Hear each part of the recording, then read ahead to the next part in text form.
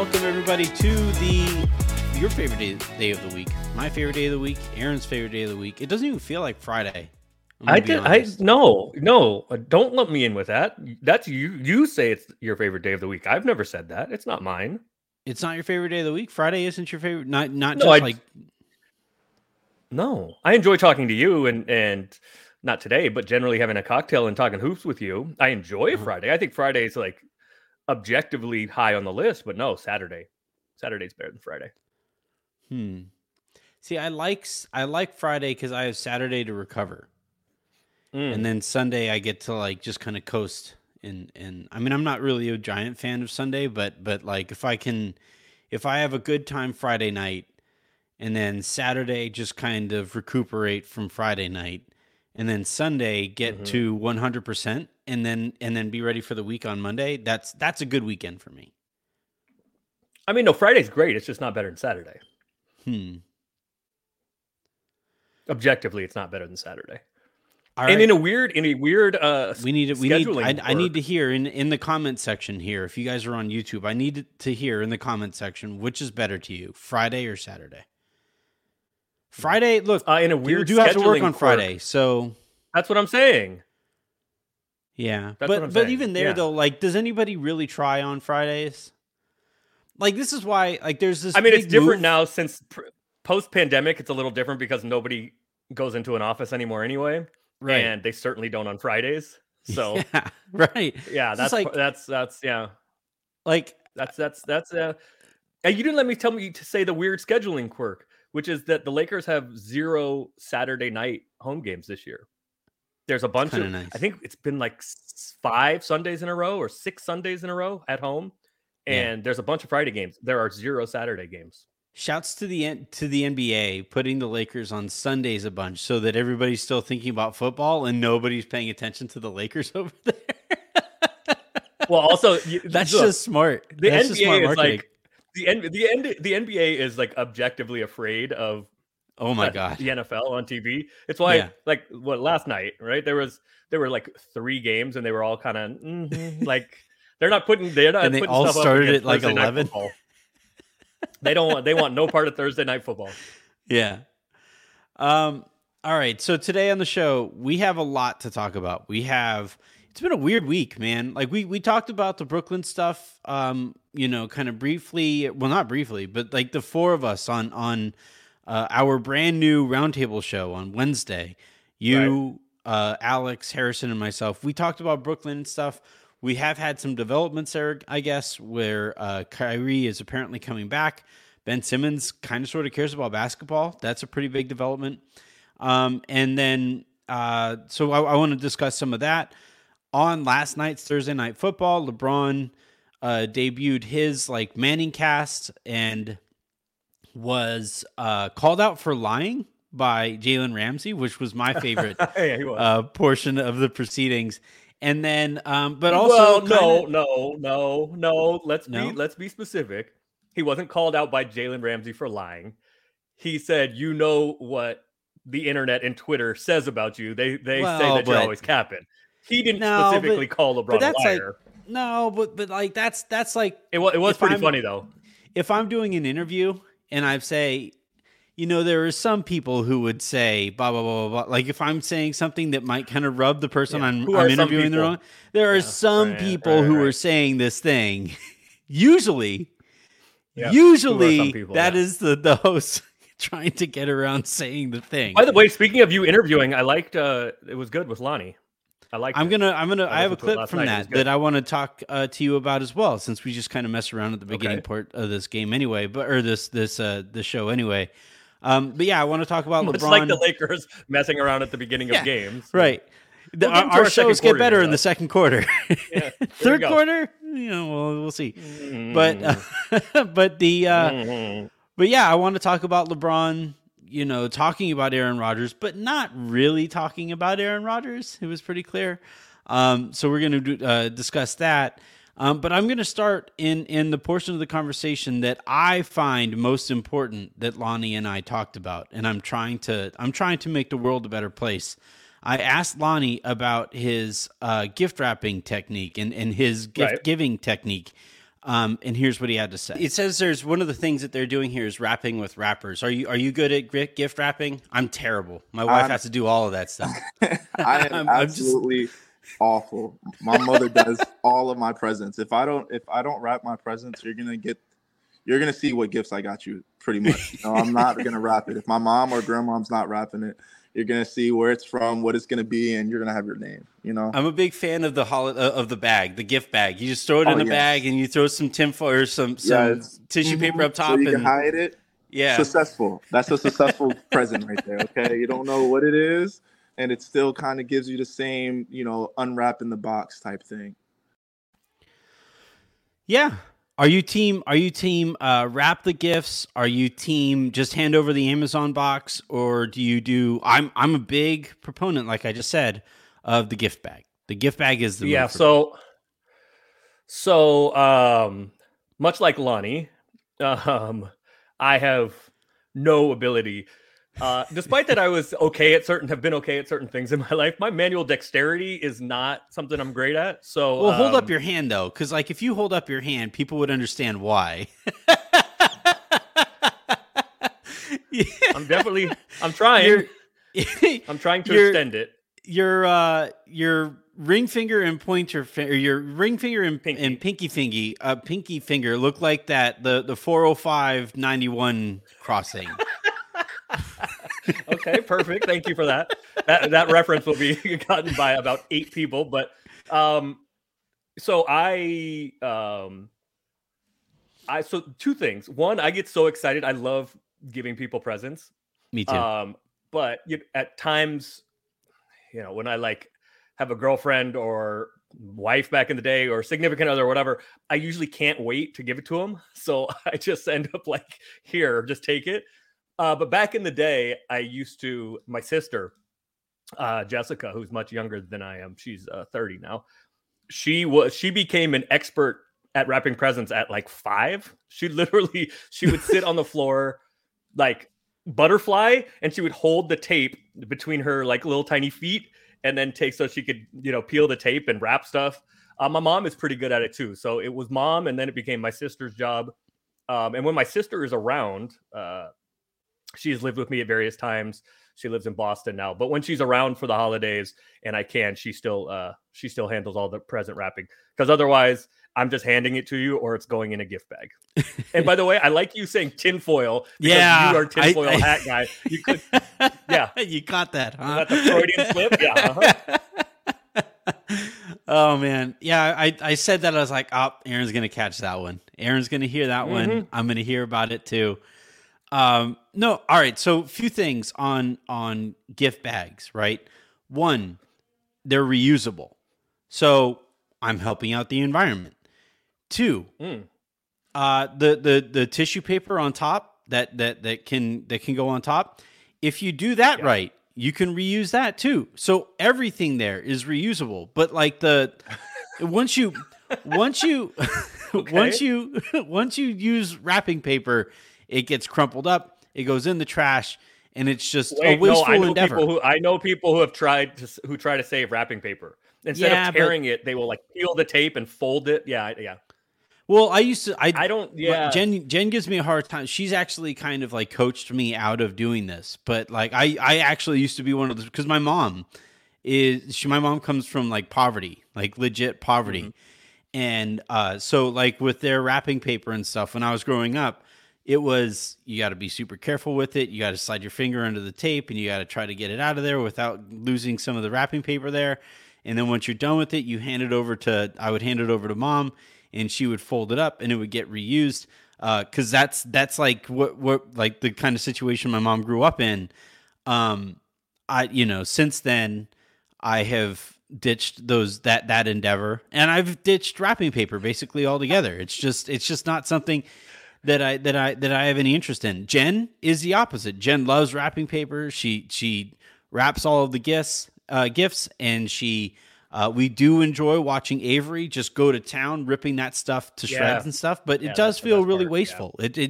So basically, if you use wrapping paper, you hate the environment. Do you remember? Oh, back in the day, they used to have the little boxes. Maybe this is even before. I mean, you're not Mervin's boxes. Younger than me.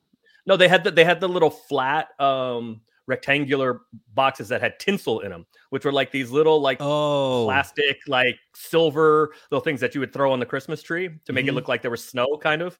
Yeah. So my mom's dad was born in Germany, escaped. It was not so easy for her to be Jewish in Germany in those days, but got out and so he used to tell these stories about how bad the inflation got in Germany. Like basically you have to tell, you needed a wheelbarrow full of money to go get a loaf of bread or something.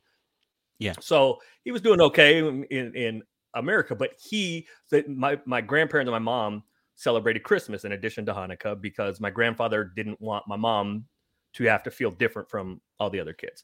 So we grew up celebrating Christmas and Hanukkah because my mom grew up celebrating Christmas and Hanukkah. Her mom, I think it was her mom, used to make her take the tinsel off of the tree each year and put it back in the box. So when I was a kid, those boxes were like 25 cents. When my mom was a kid, those boxes must have been 5 cents. I'm like, can we just throw this shit away? Mom was like, nope. You got to take the tinsel off and put it back in the bag. We're going to use it again next year. We're going to what? Yeah. Here, I have $1. We can buy like Target's whole supply of this for the year. I have $1. Please? I don't want to. No. Jen had a cat. Apparently the cat like used to eat the tinsel, and eventually you're going to pass that tinsel. So they would see the cat and there'd be a string of tinsel coming.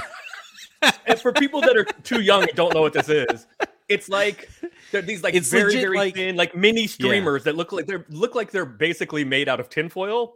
Yeah. And you used to like take them and throw them. You'd make it rain basically on your Christmas tree, and it would kind of emulate icicles and snow and whatever, and it would sparkle and all these wonderful things. It is a miserable experience trying to put tinsel back into a little miserable experience. It's worse than unfurling the Christmas lights when they get tangled. My impoverished mom. That's it. I canceled Christmas. That's it. No more Christmas. my mom and her poor family would still not do that. That's a step too far for them. They'd have been like, you know what? You can leave that on the tree. You know how lazy I am now about Christmas? I have a Christmas tree, a fake Christmas tree, because I'm not going to get a Christmas tree and throwing it under. I love that's the one part of Christmas that I legit enjoy. I can't wait. I'm not doing that anymore. Kids to the Christmas tree farm. No more. I cut that. I don't even myself. I don't even like put the Christmas tree back in the box. The Christmas tree is decorated and just put back in a closet, and I just bring it out every year. I don't even take the ornaments down. None of that. I don't like. You're supposed to like comes in 3 parts. You take it apart, put it in the box, and nope, I ain't doing none of that. Christmas tree standing up, goes back in the closet, comes out, goes back to its spot. See, part of the reason sometime in February when I get to it, it'll go back in the closet. Part of the reason we got a fireplace for the house. No. Good God, I'm dying. You know how beautiful this is? You know how beautiful this is? I have sufficiently wasted 13 and a half minutes.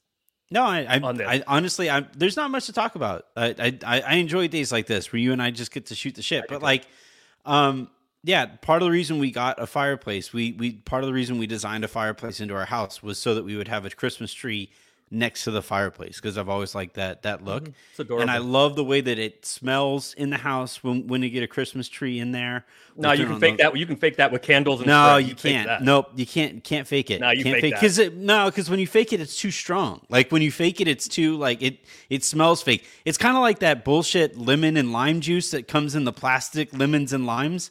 Like that shit's disgusting. Like if I see you squirt that into my cocktail, I'm like, I love alcohol. I'm passing that cocktail away. I'm just like, you don't like the plastic lime extract. That shit is so gross. That stuff is disgusting. All right. Speaking of disgusting, we do have to talk about the Lakers, I guess. But yes, the Lakers are heading into Shai Gilgeous-Alexander if you want. Like that should do numbers. Everybody loves talking about OKC. I mean, in the NBA. He's incredible by a wide margin. He is just absolute. Like, look, I liked Shai, early on in his career with the Clippers. Obviously, OKC liked him enough to take him and prioritize him in the Paul George trade. But good God, nobody could have seen this coming. Nobody saw this coming, where he's legitimately one of the most efficient. He's had one of the most efficient starts to the season in the history of the sport. Yeah, when they start when they start comparing numbers to, and like the only comparisons are Wilt did this in 1962 and Jordan did this in 87 or something. Like, you're doing pretty well. You're off to a good start, brother. Right. It's like guards who have scored 30 points while shooting over 50% from the field, and it's Michael, and Shea. It's a pretty good list. Just an unbelievable start to the season. But you know what? It does bring up a kind of interesting question, and it's too early to talk about awards, but because of how jumbled the West is and how mediocre it is, like nobody from like Larry Markkanen's not winning MVP, right? And the Jazz have come back to earth too.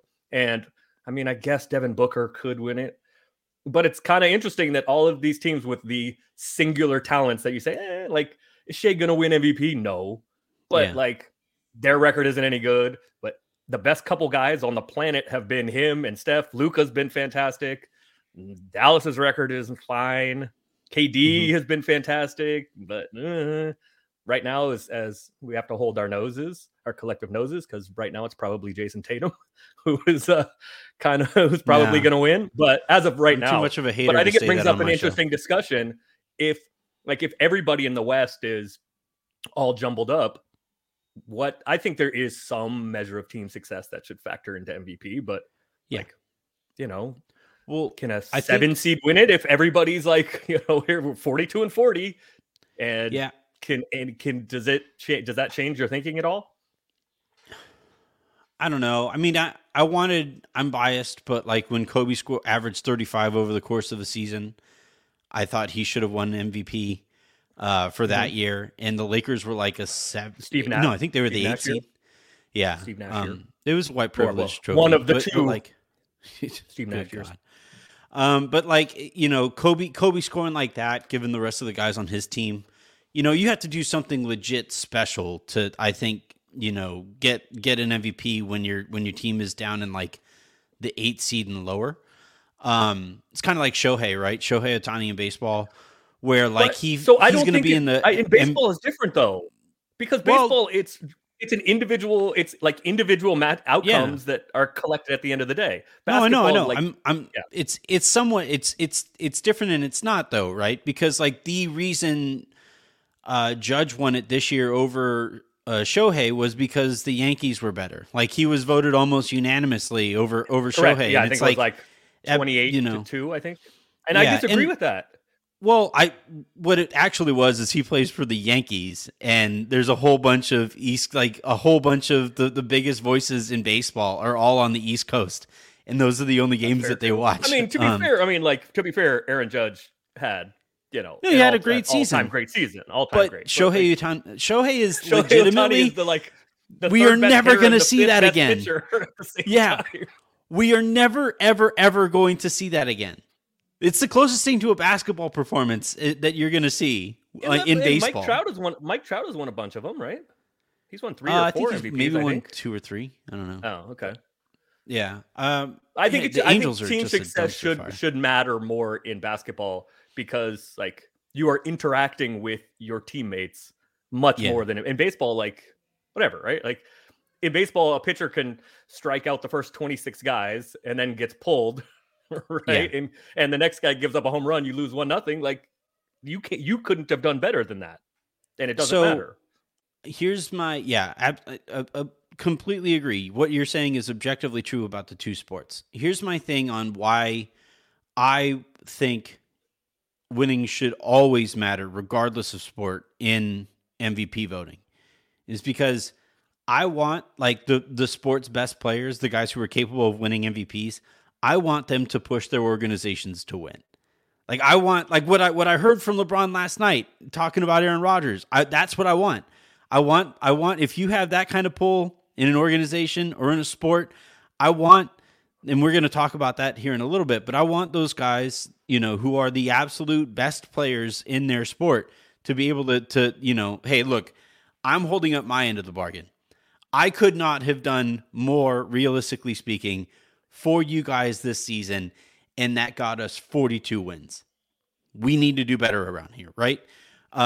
That's where I would say, just looking at this from a macro perspective, it's a good thing that winning really matters in these MVP discussions, because and it's not because of like, well, if your team isn't winning, how valuable can you actually be? Again, Kobe averaged 35 points playing next to Smush Parker, Luke Walton, and Brian Cook. That team, like, he was pretty freaking valuable that year. That team just sucked around him. Well, this is what KD was saying, right? Like, what? Yeah. Right? Well, like, but it's one thing for me to say it. It's a little different when Kobe... like, it's a little different when KD is naming his guys by name and saying, y'all suck. Like, that's slightly different than me saying, from my perspective, y'all suck. It's my job to say that. Different. But yeah, I think the other part of it too that I'm kind of curious about, just kind of a running theory in basketball right now, is like, we are seeing some of the best individual players, their teams that operate in a more heliocentric fashion. Their teams aren't winning at the level of some of these other teams whose approaches are, more of a group attack type of approach. And I'm kind of wondering if we're moving in a direction here, again, pendulum swinging kind of a thing, if we're moving towards, yeah, you can have that singular talent who dominates the ball and usage rate over 35 and all of that stuff. Like, you can have that, and that player's stats are going to look great, but a good offense set up that way is not going to operate or win as often as this kind of approach over here. And I think that's kind of what we're seeing with, like, where you're talking about, like, the best players in the world, their teams are kind of meh. I kind of wonder if we're reaching a point where those best players in the world, if they want to their teams to kind of elevate a little bit, at least in the regular season, sharing some of that responsibility might actually be the approach to winning more consistently. So two things. I think there's reasons for that. Okay. One is, if you have that big of a burden, you are generally going to be worn out by the time the games really start to matter. Mm-hmm. See James Harden, mm-hmm. All his time in Houston. Luka has had really good playoffs and made it to the Western Conference Finals last year. So that's so one reason. The other reason, it looks so part of it is because for him. generally, I mean, I think Luka is that way, sort of, and Harden seems to be that way, sort of. But oftentimes guys do that, like take Kobe, for example, because the guy or Kevin Durant in the season where everybody was hurt. Often they do that because it's the only chance they have, because their guys suck. They're just not good enough. And the other reason for it is, in my opinion, is those things, especially when you have a playoff series and you have a chance to really scout, it becomes pretty easy to defend because the defense knows what's coming almost all of the time. The reason the Warriors are so difficult to defend is because they do something unlike everybody else. So, especially in the regular season, like, it's kind of like in college football, right? In the NFL, basically every offense is the same, but in college football, it's more homogenous than it used to be. But it still is much more diverse than the NFL. So you could go from playing somebody spread one week, and then the next week you're playing, because there are still Georgia teams Tech's that run triple option, or Navy, or right. So yeah. So the reason why, or one of the reasons why, the Warriors are so hard to defend is because it's just unlike anything that people face normally. It gets easier to defend in the playoffs when you have a chance to say we're going to play them a few games in a row. But look at the last handful of champions, right? The Warriors obviously are not. Steph might be the best player in the world presently, but he's not a one-man band, right? Before that, Milwaukee and the Lakers, they're more of a, they have more LeBron and AD. They had a more varied attack, as did Milwaukee. Some of it is a lot of Giannis beating his head into a wall, but that's why they struggled on offense in the playoffs before that, because it was a lot of just Giannis beating his head against a wall. Yeah. So I agree with you that you need a diversification of offense, because your guys get worn out and you become too easy to defend. If a playoff defense, which are generally the best defenses, if they have time to scout and they know, that's why the Rockets always looked so bad in the playoffs, because everybody knew what was happening. It was going to be James dribbling at the top of the key, bringing up a screen, or him just ISOing. So if defenses know what's coming, it's so easy. Yeah, I think a big part of it too is like I always kind of liken everything back to boxing, right? Because at the end of the day, I think boxing is like if you whittle down sports, everything just kind of returns to like boxing is elemental competition, right? You versus somebody else. You either outlast that person or you knock that person out, or you get outlasted or you get knocked out. That's those are your outcomes basically, with the occasional draw. And I think like when I watch teams like Houston and when I watch teams like even Dallas, eventually somebody can have the world's greatest punch. Somebody can, you can throw the perfect punch, 9 times out of 10. But eventually, like if you can see that punch coming, to dodge, to stay away from the right hand, right? And I think here with the diversification of these offenses, or as Rob likes to call it, the dimensionalization of these offenses, like those offenses that have a counterpunch or have something else that they can go to. And I would even go so far as to say like we just watched your Niners, right? Your Niners this last week ran Elijah Mitchell, right? That's his name.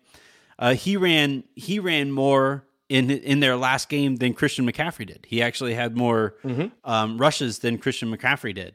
And it's like smart. And we actually kind of saw this with the Lakers the year that they won the championship, where these smart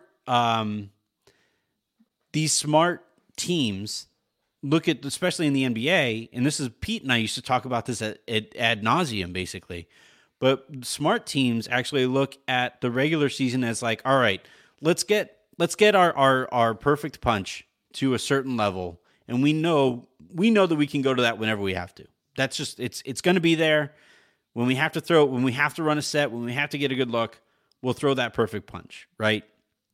Over the course of the season, though, let's work on our left.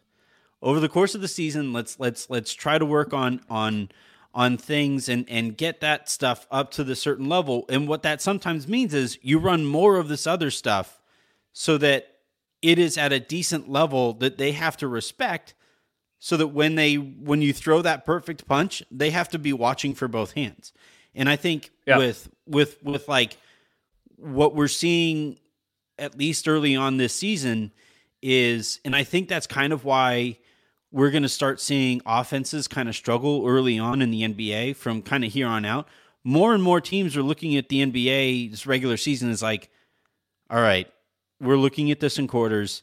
Quarter number 1, we feel this out. Let's work on that left hand. Let's work on these other options. And then over the course of the season, second quarter, third quarter, fourth quarter of the season, that's when you really start absolutely honing down that best pitch that you can throw, that best punch that you can throw, so that come postseason time, there is no defending it. That's I think how we're generally seeing this. So I think it depends, though, on where you are in the NBA hierarchy, because certain teams don't have that luxury, right? We're talking about a championship team taking that approach, right? Yeah, the team that won the ring. Teams don't. Oh, yeah. Okay. But the Warriors just won it, and are they putting their best foot forward all the time? Are they working on stuff? I mean, their starting lineup is the destroyer of worlds still, but there comes a point where they're 0-8 on the road now. There comes a point where you don't have that luxury anymore. Right? Yeah. It comes a time where you be like, Steve Kerr famously had that quote, we're not chasing wins a couple years ago. Well, at some point you do just have to spam Steph Curry pick and roll. At some point you need to win games so you have a chance in those playoffs. I think this is one of the reasons why continuity matters so much, because then you can see it as a multiple year thing, right? Where you have that punch. If we're going to use another football analogy, you have that 2-point play or that 3rd and 1 play. Your best thing. So, and I think this is interesting about like Kawhi coming back, because he was played last night. They won. He was like plus $1 million, and they won. It was a close game against Detroit. He only had 6 points. And this is my fear about them. Like, I don't know if, because Kawhi has been out so long, I don't know that they have enough time now to develop their best punch and work on other stuff. Because if you have continuity and you have a few years to do this, fine. But I'm worried about them. I don't think they're much of a threat unless Kawhi is just a full-time player anymore, because I don't think they have enough time and reps together to know whatever their best punch is and to be comfortable and confident enough with it. Yeah, he's going to have to start playing more. It's kind of funny. Harrison and I, and the thing that you and I really disagreed about, I think more than almost anything else in our time doing this, was my notion of efficiency versus productivity with some of the shots that AD takes, right? This is where like the Clippers focusing just so solely on efficiency and the raw data and making sure that Kawhi makes it through the season is their top priority. And I understand where that's coming from, but you do kind of have to, at some point, take a couple risks here and there and see if you can keep them out there long enough to develop that continuity so that you know what you're getting when you throw that punch in the postseason. And that is where, like, yeah, in terms of just raw efficiency and just raw, like, make every decision in a vacuum, it does make the most sense to play Kawhi as sparingly as possible and win as often as you can while he's playing as sparingly as possible. It makes sense to do that, but then you're also ignoring the human element of the sport. The idea that, this isn't 2K. This isn't 2K where, like, you play Kawhi and he's 100% in the post, 100% health-wise come postseason time. And it doesn't matter how he and Paul George have played over the course of the year because it's 2K. No, these are human beings, and they do need to figure out where they need to stand in order to optimize each other's games. With continuity, like, again, this is why continuity is so important, right? Because Klay is in a similar situation, right? He's coming back. He's been sitting out. He's coming off of 2 devastating injuries, and he's been bad. Klay has just plain been bad. But you don't worry about them figuring that part out. You worry about Klay getting healthy and looking the most like Klay. But I have more confidence in Klay, like, can be a part-time player and then play full-time in the playoffs because they've been doing this for 10 years. Well, also his role is different. Like, he doesn't facilitate for anybody else. He's the nail in this equation. Fair. Yes. Famously, he had 60 points on, I think it was 11 dribbles, 3 or something. dribbles. He's not putting it on the deck. And now he is. That's part of the problem. Now he's hunting shots and putting it on the deck too much, but he is not one that generally has to do that. But I again, this, and to bring it back to the Lakers, it's one of the reasons why the 3-star contract model can be difficult, right? Because it's very hard to have continuity when you're churning over minimums and exception guys over and over and over, because you don't have a mechanism to sign the guys that don't play well, you don't want them again. And the guys that do play well have generally outplayed their contract and can go get more money elsewhere. So this is one of the pitfalls of, having that much cap wrapped up in 3 guys. I guess that's a good segue. I guess we can let that lead us into LeBron. Here's what LeBron said last night during Thursday Night Football. Aaron Rodgers, prime years, like, are they really, like, what are they doing? Like, move on. I would say. I would feel like it's a discredit when you got and don't get another. You got a transcendent franchise player like Aaron Rodgers, quarterback. Obviously, we know the quarterback position in the NFL. Besides if you have like a monster defensive end, you know what I'm saying, or a D tackle like obviously Aaron Donald. That's the most important position in the NFL. So why wouldn't you surround that when you got the picks to maximize what he can do? Are we still talking football or are we talking basketball? Football. Okay, I just wanted to make sure you wasn't talking it definitely translates. So Jay, I don't want to talk about me. I'm had some guys. But they ain't drafted nobody, though. Did you record this with a microwave and VCR? All right, here's the thing, okay? Here's the thing. I was grabbing what was that audio, that phone that the Nokia brick with Snake on it? No, what was the phone that LeBron, I think it was his rookie year, had? He was recording Monday Night Raw, I think it was. He was like in the front row of Monday Night Raw, and he had some kind of old flip phone that he was recording on. Is it the Sidekick? Or the one was like, the screen that went. I think it was before the Sidekick. Yeah. Maybe it was like a Motorola Razor or something. Oh, man. RAZR Razor. I do remember having like the first phone that had a camera attached to it, and you took a picture, not even a video, but you took a picture and it came out and you're like, yeah, I guess I can kind of see my ear. So in that clip, you held up a can to the TV, didn't you? No. All right. Put a little string. Look, the audio sounds fine because all I had planned on using. No, it doesn't. It does. The audio was fine in the lowdown when I put it in there, and then it was the audio just now is fine. You're just trying to make it so that we don't talk about the actual issue at hand, and I don't appreciate that. Let's get to it. So LeBron, obviously, he's talking about Aaron Rodgers, and he is talking about the Packers. I think over the course of Aaron Rodgers' career, I don't think they have ever selected in the first round a skill position player. They have not selected a wide receiver or a running back or even a tight end in the first round while he has been. I think they have one. I think they have one running back, but no receivers or tight ends. Yeah. Correct. And obviously for Rodgers, that has been a source of frustration. Hilariously, like he held out and said he either threatened to retire, and the reason he was getting ready to retire was because he wanted Randall Cobb brought back, which I just kind of picture the Packers like, wait, that's it? Are you serious? Which he got. That was it? This whole time you were just talking about Randall Cobb?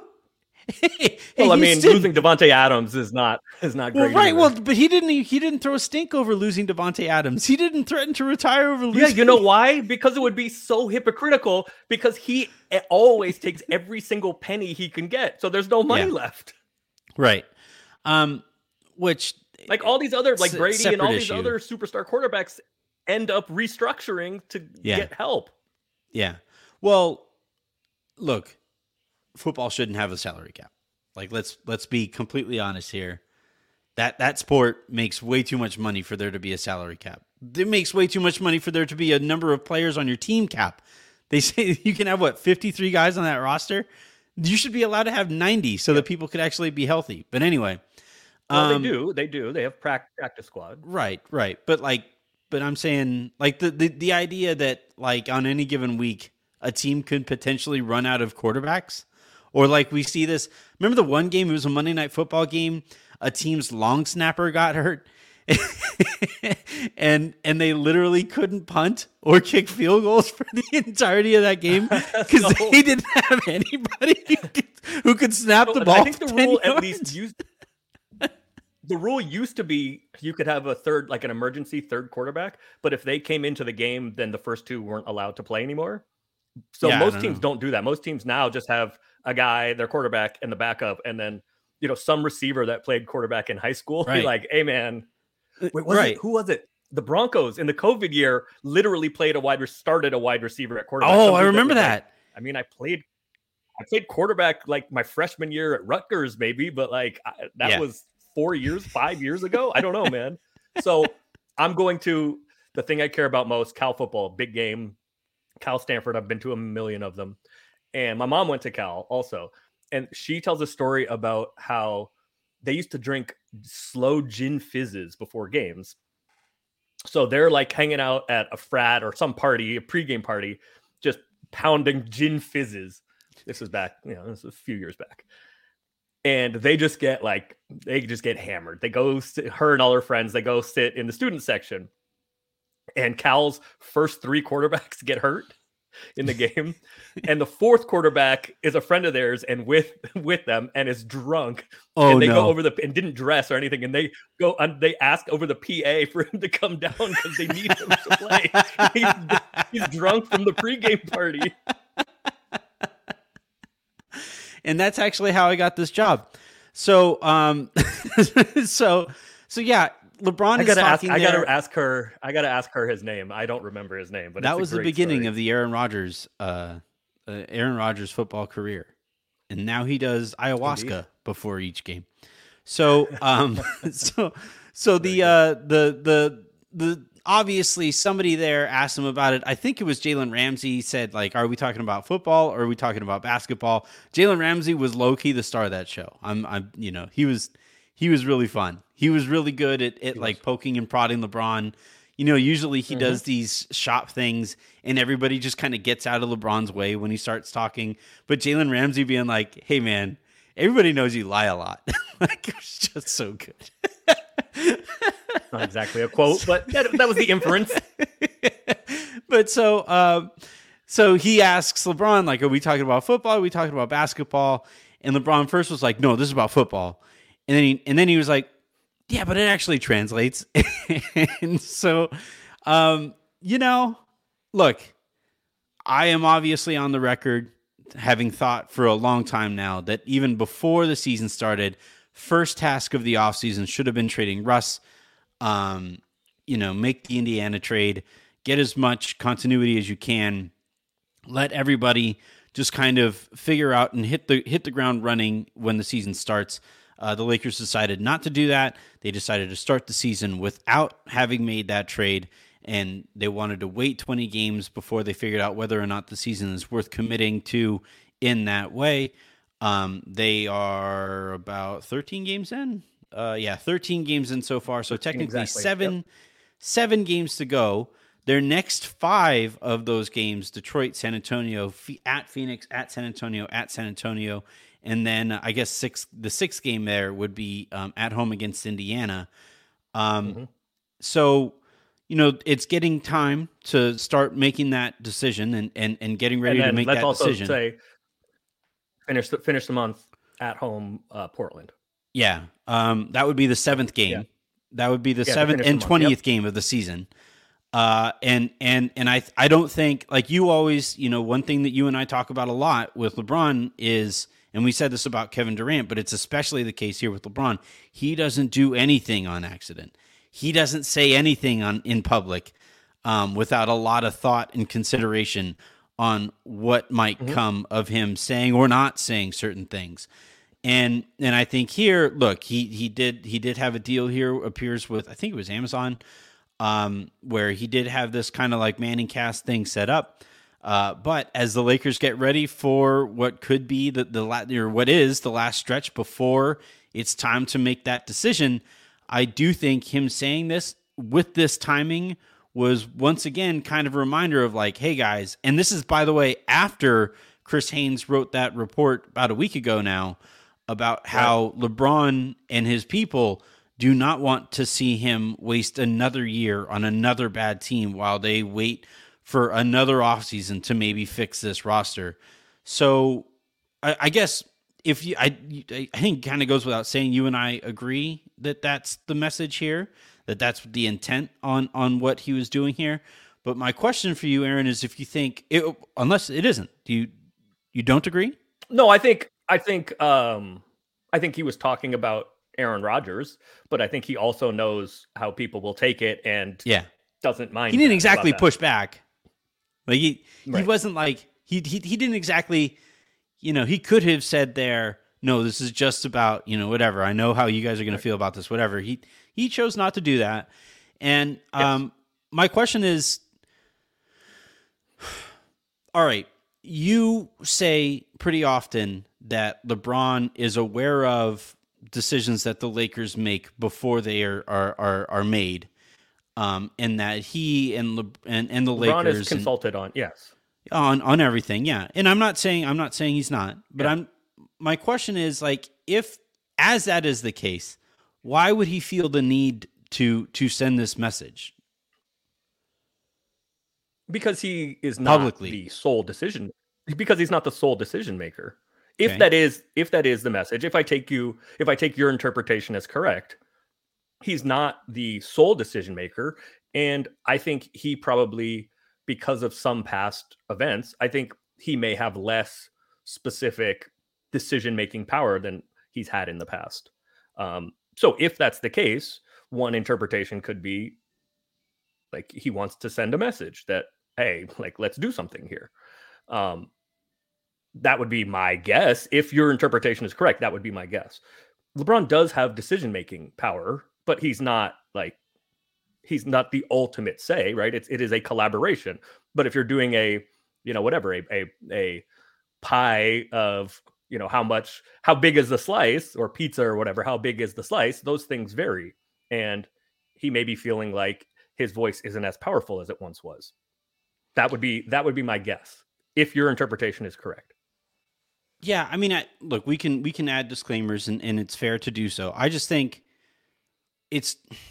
we saw him do this last year. This is also what LeBron does, right? Yeah, no, I mean, it is what you sign up for. It is how he handles things. We just haven't seen him handle it this way this early in the season. It's not even Thanksgiving. That's a week away. Well, I mean, look, and the Lakers are playing must-win games before Thanksgiving. And it's just like the reason I ask all of this is like, couldn't this have all been avoided? Like, could they maybe and look, maybe avoiding it creates a whole different slew of potential issues, and that's what fine. I was going to say. Yes, but like maybe hold on. I agree with you that job one of the offseason was finding a solution to the rust problem. I agree with that completely. Mm-hmm. But again, like, where you and I differ is the less or addition by subtraction. Where our lines thing. are drawn. Yeah, mm-hmm. The addition by just like get this dude out, just get this dude out of here. Like, it doesn't matter what the trade is, or just send him home. That's where you and I disagree. I do agree, though, that ideally job one of the offseason was making a good rust trade. But yeah, I also think it's fair that if that trade wasn't there, or there was a thought that there could be a better one in the future, which still could be the case. I think it is a fair position that the Lakers have taken. I know it's frustrating, including for apparently LeBron, but LeBron knows what's going on. Everybody in this, they're different stakeholders. There are a bunch of different stakeholders, and they're not all going to have the exact same priority, right? Like, LeBron doesn't give a shit about a 2029 Lakers first round pick, right? And there are plenty of fans that don't either. Darius wrote something good about, kind of looking at how many picks the Lakers actually do have. Mm-hmm. Was a really good piece. But there are a lot of stakeholders here, and they have different priorities. But there is a world in which, in 2027 or 2029, when, LeBron is probably retired, and certainly almost assuredly not on the Lakers, and AD is, out of his prime and is either somewhere else or out of his prime, and Lakers fans are going to be doing like, wait, what were we thinking 5 years ago? Why did we trade this? What were we doing 5 years ago? If the Lakers make a great trade and it really improves this season, that's a different question. But if it doesn't change this season materially, there is certainly a world in which we go, what the fuck were we advocating for back then? Now we suck and don't have the pick. And we didn't really get anything out of it 5 years ago. Yeah, but I would just because you're right. There are going to be people who are arguing to trade the pick exists now. Yeah, right. There are going to be people who are currently advocating for trading both of the picks, and then 5 years from now say like, well, why'd you listen to me for it? Like that is going to happen. We aren't going to be able to avoid that if the Lakers are bad 5 years from now. But I feel like 5 years from now, it's going to be pretty easy to tell those people and offer up the context of, hey, 5 years ago, we had LeBron James and Anthony Davis with only maybe a couple years left together playing at a title-capable level, and committing to winning then and foregoing potentially competing now. Like that was worth the risk. Wait, hold on. Do you? But okay, yeah. That's conceptually the idea of it going in. Yes, but do you think Anthony Davis and LeBron are playing at a title-winning level? I don't think it's fair to evaluate given the god-awful roster that they have around them. I mean, it's the Eric Andre meme, right? Like that's fair. That's fair too. You shoot the roster in the face, and you're like, my point is, there's a lot of nuance here. There's a lot of nuance, though. Like, for sure. There's a lot of moving parts and a lot of question and a lot of nuance, and a lot of Lakers fans are like, just do something, right? What is the other meme where it's like poking the stick with the stick figure with the stick? Yeah, just do something, right? Mm-hmm. And I don't think it's that simple. I think there's nuance. No, definitely. I still agree that the Lakers should do something to get off of Russ and make this roster make more sense. But my line is the same. Like, unless that's going to materially impact something, then no. But I do think that the Lakers are going to make a move. I do think the Lakers are going to do something, to use the meme again.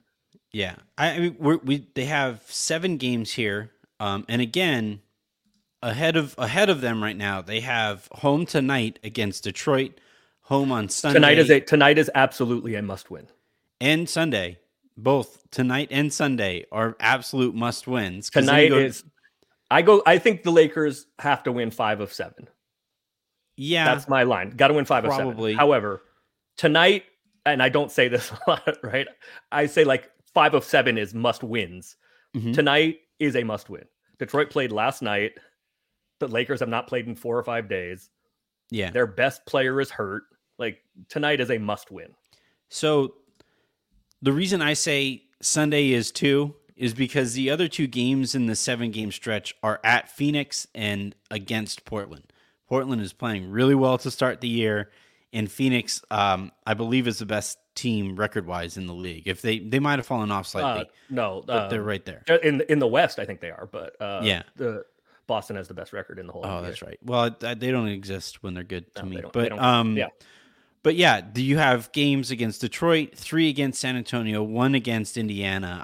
The Lakers can't afford to drop any winnable games here, because then you have to get if you lose on Sunday, then you got to get one at Phoenix or home against Portland. Yeah, right. And yeah, I just think this stretch that they have ahead of them, and here's where I think this is why LeBron is sending this message now, is because what he doesn't want is for them to go 4-3 or 3-4, or even 2-5, and for the front office to basically say, well, sorry guys, there's just no fixing this. I think he's sending this now, knowing that these are all winnable games that they have to win, and that he's gonna, he and AD and Russ and everybody are gonna have to go out and do whatever they can to win these games.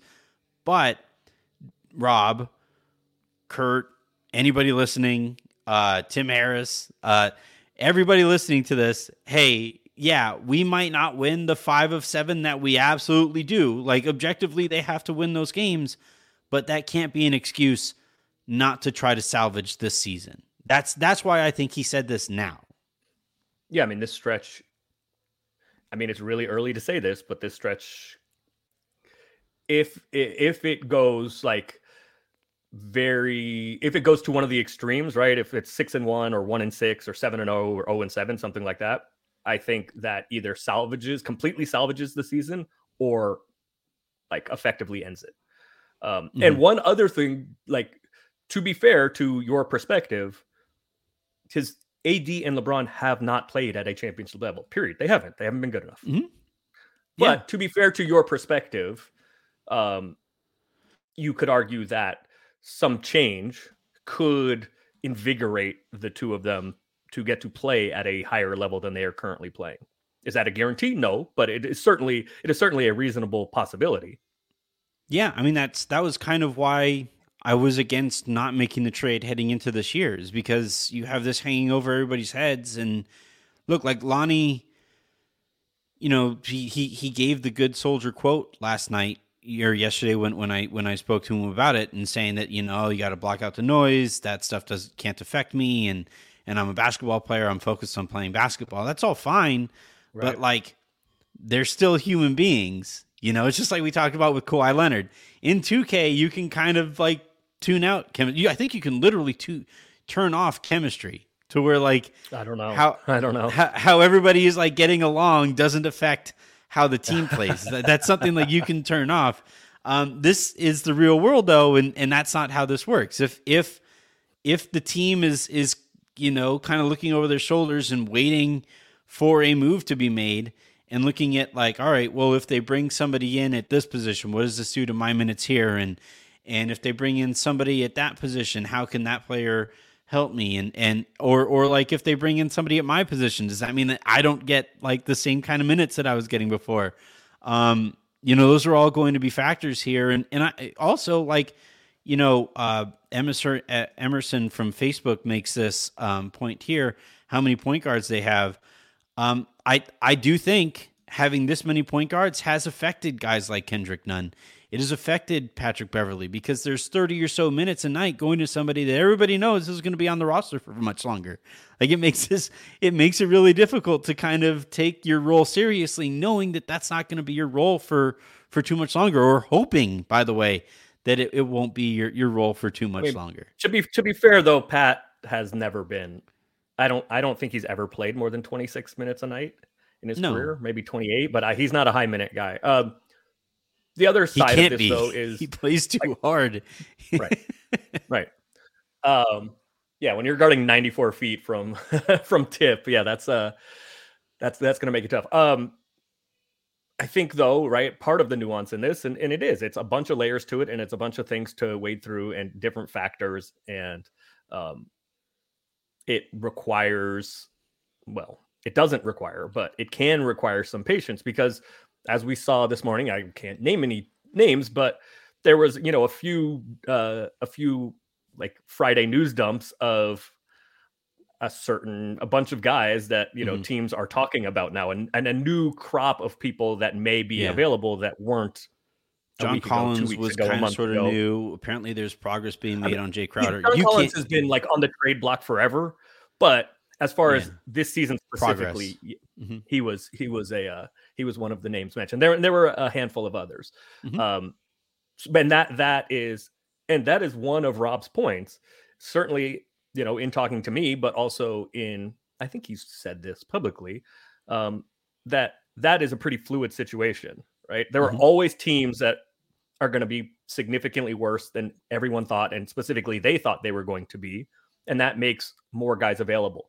And situations change in the NBA all the time. So who is available becomes fluid. And maybe it's not just the whatever 3 scenarios that Lakers fans think the Lakers have to just pick one. They're always it's very fluid, and they specifically, but everybody is always making calls all over the league, figuring this thing out. And it's always fluid. Injuries change it, and 5-game losing streaks and 6 games winning streaks and all of this kind of thing. And the chemistry stuff you're talking about. And I'm not like, this is not a name specifically about this. It's just like, okay, going into Orlando season, this has nothing to do with the Lakers or trades or anything else. But going into the season, like everybody's like, okay, Mo Bamba's going to start, and Bol has been buried. And then all of a sudden, Bol comes in game 1 before Mo Bamba, and Mo Bamba plays like 4 minutes, and Bol is now starting. And was like, wait, he was going to be the 13th man. So these kind of things change all the time. That's a fun combination of names to keep on saying over and over again. Bol, Mo Bamba. Yeah. Bol, Mo Bamba. What is it? Like all the singers Mambo, and the like voice artists. Mambo Italiano. Hey, but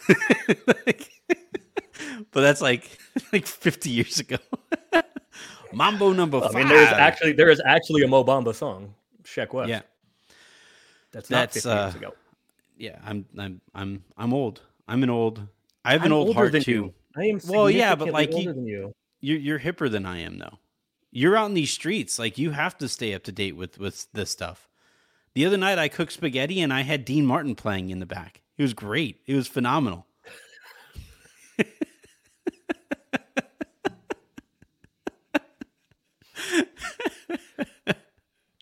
All right. I think that's going to do it here for this episode of The Hook. This week's episodes here on the Sober Screen and Roll Podcast Network. We had a ton of good content. We've had a ton of good content here over the last couple of weeks. If you missed the conversation I had with Meta World Peace, I thought he was as entertaining as always, talking about his career, his post-career, what it's been like to retire at a young age. compared to the rest of us. Obviously, Lonnie Walker yesterday was a blast. But then on top of that stuff, we've had Raj handling spaces after every game. Mm-hmm. Those have been fun to tune into as well.